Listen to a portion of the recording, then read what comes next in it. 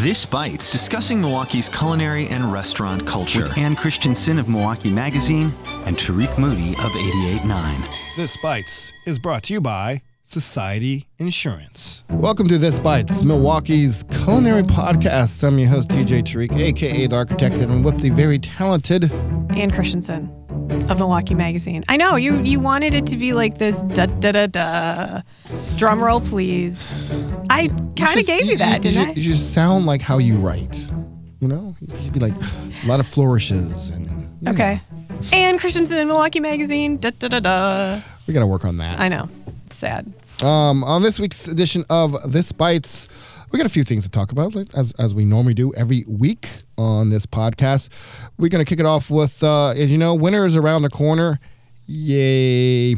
But that doesn't mean the farmer markets are done. We're going to talk about the various winter farmer markets in Milwaukee. And then there's a really cool luncheon, right? Luncheon at Lake Park Bistro, which is unfortunately sold out. But we're going to talk about that special guest who's coming, who you interviewed. Yes. And her cookbook. So we're going to mention that. Her name is Dory Greenspan. It looks very interesting. You brought the cookbook here called Everyday Dory. Not to confuse with our Dory, who's on every morning. See what I did there? I love, I think I just like people named Dory. Yeah, Finding Dory. Great movie. And then finally, Bitter Cube has a permanent space over in Lisbon. North? Lisbon, near Lisbon and North. They have a bar and bazaar. We're going to talk about what's going on there. And you have a little bit of their menu. Share about some of the cocktails, interesting cocktails they'll be offering over there. And then finally, you wrote a review about the new restaurant that took over Wolf Peach, View MKE. And that's it for this edition of This Bites. But let's get it to kick off with, it is winter upon us soon. Yeah, I'm wearing my snowshoes right now. Yeah, and we a few weeks ago we talked about the kind of the closing schedules for the summer farmer markets. Mm-hmm. But now we're going to talk about the opening schedule and what's out there for winter farmer markets in Milwaukee. So take it away, Ann. Did you know the Winter Farmers Market is in its 10th season? No. That surprises me. But it's back as of this Saturday, November 3rd. And it will be every Saturday except for the two holiday breaks that they will take November 24th, which is the weekend of Thanksgiving, and December 29th, which is during the Christmas holidays. And the hours of operation, I'm just giving you all the nuts and bolts here, are from 8 a.m. to noon. It's held again at the Mitchell Parks Domes Annex. Okay. So it's the Greenhouse Annex. And after 10 years, they say they're back and better than ever, bringing back the favorite vendors for their eggs, bakery, produce, dairy, grains, ready-to-eat hot foods. In fact, they're adding more vegan and vegetarian options and want to make sure that there are breakfast and lunch options that are available consistently from week to week. Okay. So that's one thing, because I think a lot of people go and they not only shop, I think they want to kind of turn it into, kind of a little event, and they're going to kind of maybe hang out, have something to eat, hang out at the domes, right. And they're also bringing in more Fondy Farmers Market vendors. So, for instance, Alice's Garden is going to be there on select Saturdays, not all of them. Speaking of that, did you see the Alice Garden, there's a documentary? Yeah. You didn't see it, I did not see the documentary, but I heard that there is one, and I want to see it. There's also Redstone Rice, which is grown at the Fondy Farm. Oh, rice. And that's going to be available on certain weeks, too. I need to talk to them because, I still have this idea for having a sake brewery. I know. So I think that, so anyway, they're also supporting getting support from the Wisconsin Apple Growers Association. And that's actually helped them grow to have 70 vendors now. So that's one of the ways that they've been able to grow over these last 10 years. So I think, I don't get to the winter market as often as I like to, but I think it's a fun event, and it's one of those things that kind of takes the pain out of winter a little bit, because it makes you feel like, oh, there's still these fresh things that I can get through that season, and as I, wait. endlessly for the next summer season to come. Yeah, that's cool. And when does it kick off again? The dates? Tomorrow, November 3rd. Wow. Yeah. Nonprofit Radio Milwaukee is brought to you by you. A membership contribution is your personal commitment to music and to Milwaukee. Visit radiomilwaukee.org to check out our donor benefits and the thank you gifts you can get to show off your 88.9 pride. Now we're back on This Bites, Milwaukee's culinary podcast. And you have an interesting event and also a person that's coming to this event at Lake Park Bistro. And you interviewed this person about their cookbooks. First off, who is this person and why is she coming here? And then what's so special about her? Why do you like her? Why do you think, Yeah. Her name is Dorie Greenspan. She is a cookbook author and she's a food columnist for the New York Times. And she's won a bunch, and I say a bunch, it's probably like 4 or 5 James Beard Awards, which she is no slouch, let me tell you. And she's known, for her kind of no-nonsense recipes and also like this idea of using what you have, not going out and buying a lot of like crazy ingredients, but, trying to incorporate what you have and also having like a little spark, something just, it might be a recipe that people or a dish people are more familiar with, but if you just add your own touch to it, she's a big fan of that. One of the things she's also known for is she's a baker too. So she cooks. She's a savory cook, but she also is a baker. Because you're a baker. I love to bake, Yes. and she one of her most recent cookbooks was called Dorie's Cookies, and that was a James Beard Award winner. And that's, I don't know if you heard about. There's a recipe she has in that book. It's a take on a famous French chef's like chocolate sablé cookie. Pierre Hermé, who's a very famous French pastry chef, and she kind of changed it, and it's called World Peace Cookies. And I've made these cookies. They're wonderful, little buttery, like chocolate, almost like shortbread sablés, right? Sablé is a butter cookie. Never brought them in to share. No, I purposely just decided Tariq doesn't need these. But when you think about it, World Peace Cookies, what is, maybe a lot of people could sit down over a really nice cookie and talk to each other, listen to each other. Maybe a cookie could help bring about world peace. I can see that. It's, people love cookies, so why not use cookies to bring people together? To bring people together, to get them to listen, talk to each other and listen. There's a lot of... Instead of arguing about the crumbles of society, you can enjoy cookie crumbles. Cookie crumbles. I knew where that was going. I knew the crumble was going to work there. That was not a good pun. So Dorie lives on the East Coast, and she lives in Paris. And I happen to have a phone interview. She don't live in New York. She does live she lives in New York, but she divides her time between New York City or Connecticut area. Must be nice. And I know, but she's done really well. And I talked to her on the phone specifically about her newest book, which is just out now. It's called Everyday Dorie, and it's again the not way to be she confused cooks. with Dorie Zori. No, not to be confused with Dorie Zori. And this book is about, literally, just as she says, the way I cook. So it's a compendium of recipes that things that she likes to do, and they're very, I wouldn't say necessarily simple, not all of them, but they all have a certain spark to them. And she's coming here this weekend, and she's going to be at Lake Park Bistro tomorrow, and she's signing her book, and they're doing a luncheon. Is she cooking stuff? Are you cooking stuff from the book? Or they are cooking. Lake Park Bistro is cooking some recipes. I'm going to tell you about some of these recipes they're making from her book. So the hors d'oeuvres are going to be a carrot and mustard rillette and rillette is like a pate with rye crisps.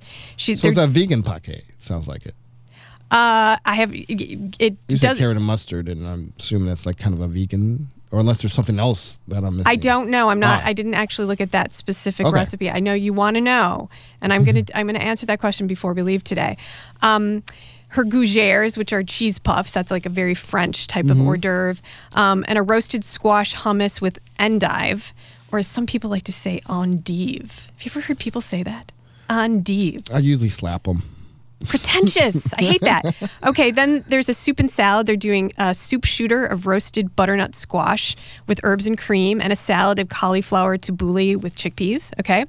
And then they're going to do her spatchcock chicken with tarragon. And you know what a spatchcock It's like flattened chicken, right? Yeah, but it's just, I mean, but it's that whole, it's the chicken with the bones and the skin Yeah, attached. it's all flayed out. And Love that. And you put it in like a cast iron skillet and it cooks evenly. That's why they do wonderful. it. Yes, and you get a lot of, you get the juiciness, you get the flavor. You know, I love a chicken cooked that way. And it's going to be served with sides of maple syrup and mustard Brussels sprouts, a basta pasta potato salad. Do not ask me about that. Butter glazed turnips. And then for dessert, they're going to be doing kind of a French pastry with pears and creme anglaise and a cadeau. I guess that's a little gift that you can take to everyone who's going to it. It gets a little cadeau, a little gift to go, and those are candied cocktail almonds. So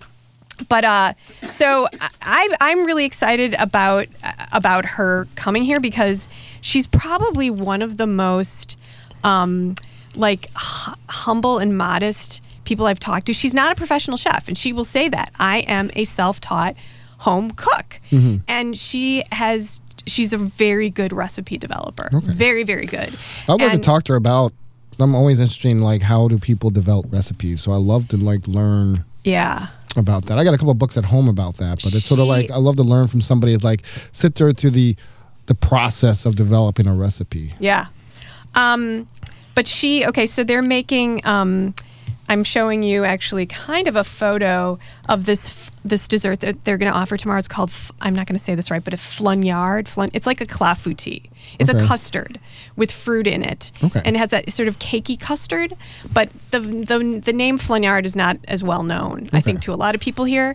So when I talked to her on the phone, we talked a lot about kind of like, this idea, sort of like what you're talking about, recipe developing, but not only that. I mean, when coming out with a cookbook, when there's so much competition out there, how do you bring something new to the table? How do you really do that? It's hard. And then some of those I respect a lot of like the David Chang's these cookbooks where you can't find half the ingredients. Exactly.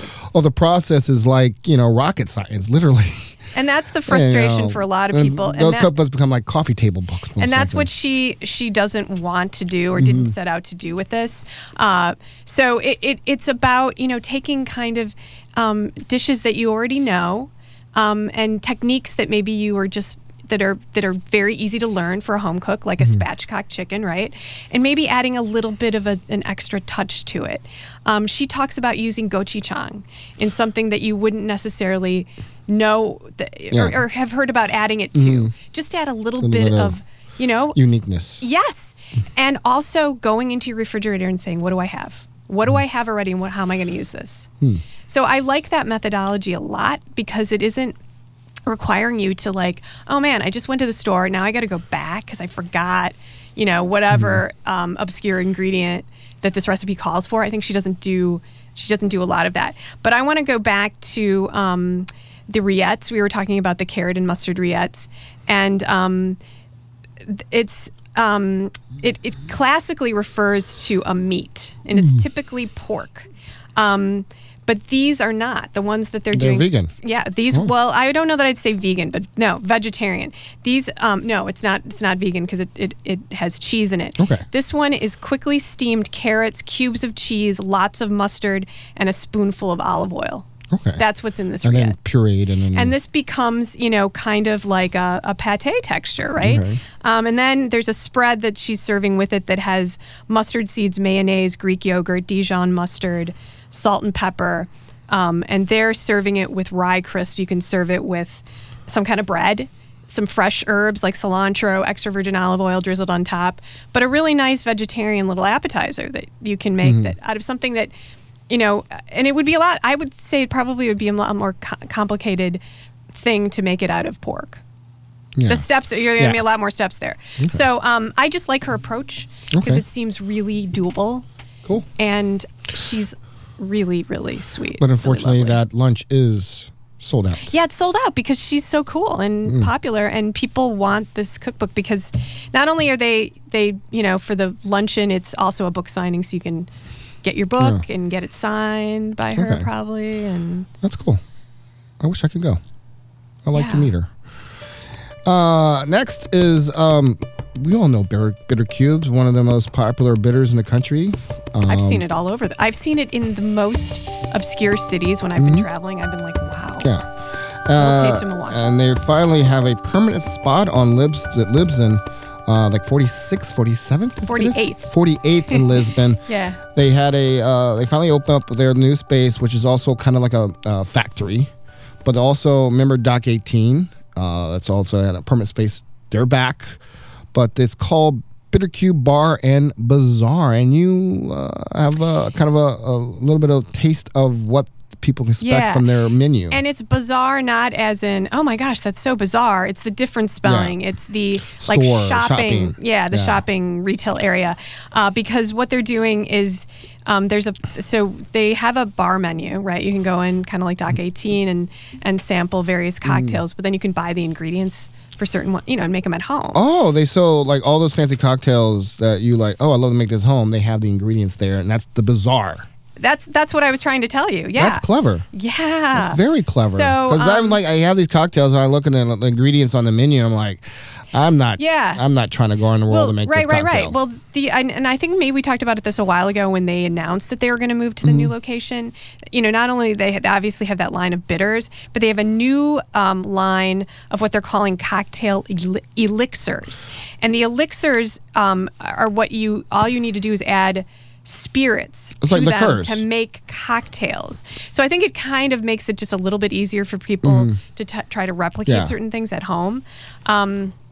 But so they have this menu kind of separated into different little platforms here. Like they've got the selections from the bazaar, which includes something. Okay, I'm going to use an example here. The Manhattan Escape Room, and it is made with Sacred Bond brandy, a certain Italian vermouth whose name I'm not going to try to pronounce here. The Bitter Cube Blackstrap bitters and smoked cedar, and they also have those cedar sticks. Yeah. You light them up and exactly. Add the smoky flavor to the cocktail. Right. And I remember we had some of those. I bought some of them and we were experimenting with them in the office, trying to. Oh, you drink in the office? Well, we've got to sample things, right? Sure, sample. Come on. So I mentioned the elixirs, those new elixirs.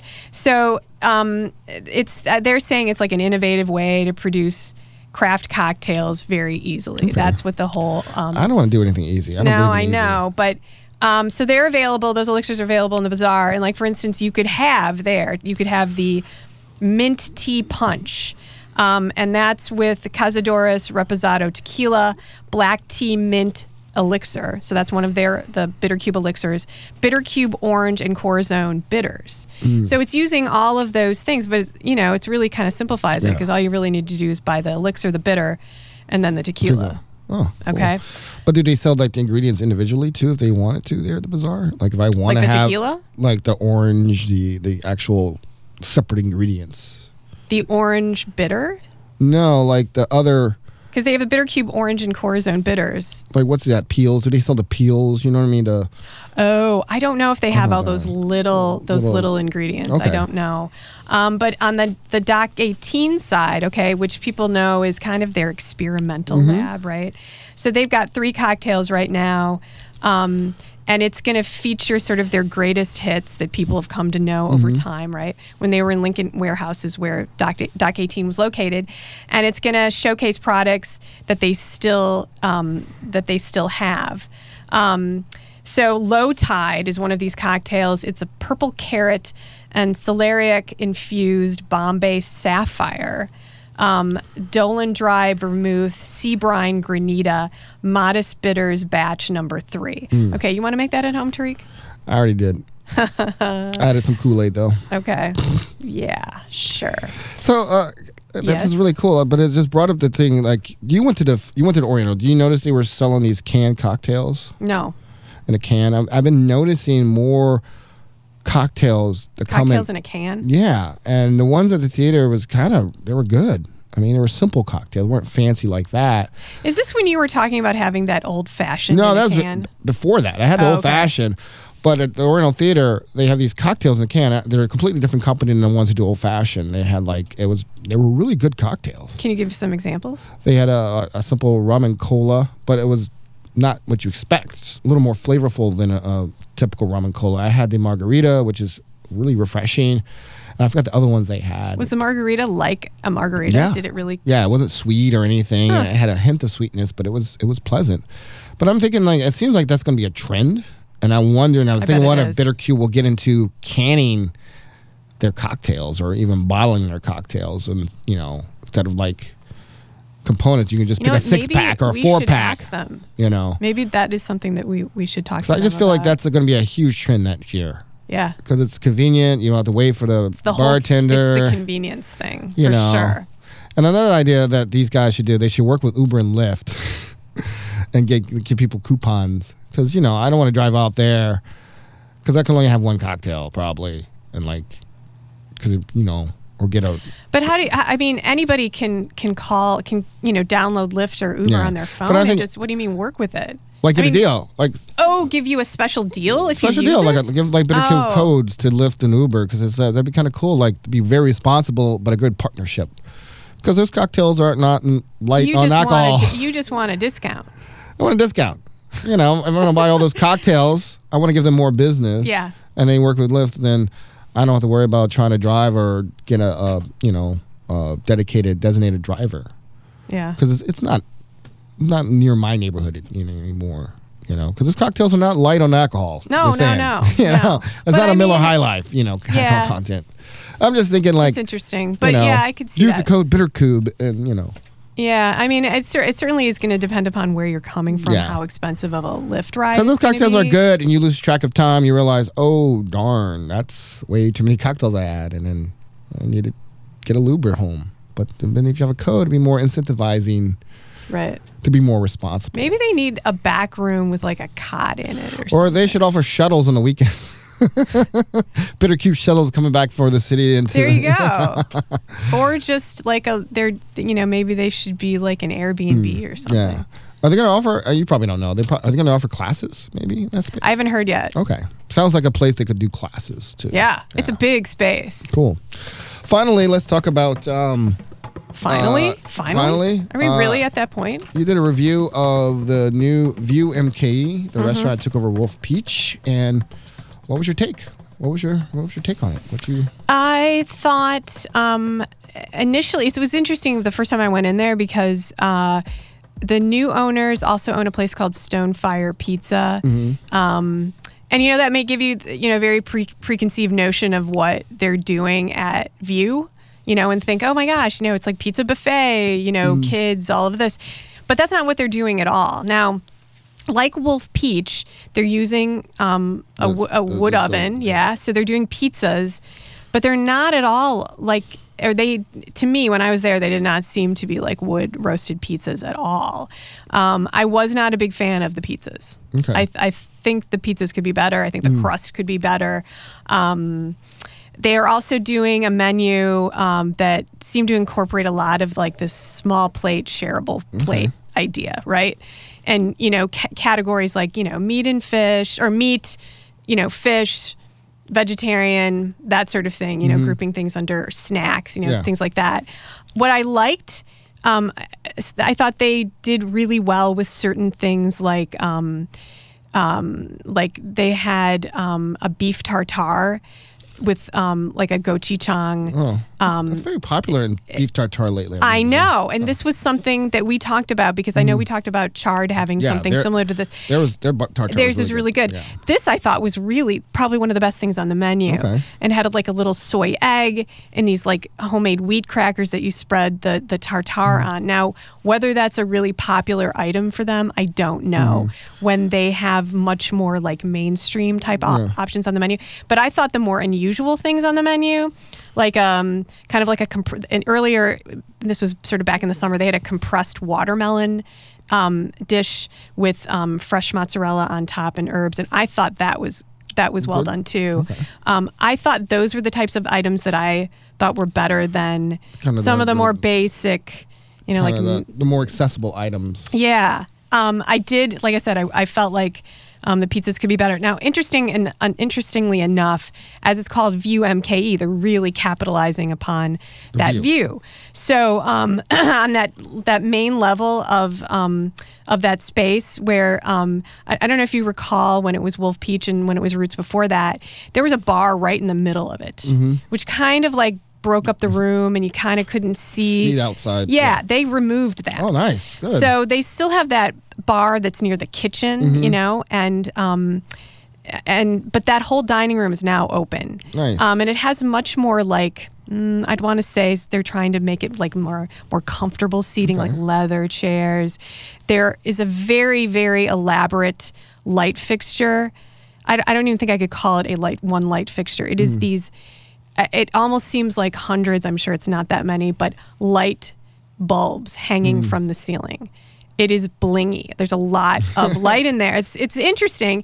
And then those doors that go outside have been widened. Oh, okay. So you can really see outside a lot. You can see a lot more than you did before. I think the ambiance in that way is probably a much more aesthetically pleasing one to people that want to come in and really enjoy that, take advantage of that. Yeah. Cool. Well, if you want to check out that full review, you can head over to Milwaukee Magazine.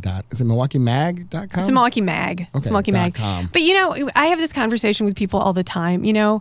I think, and I'm guilty of this as a restaurant critic too.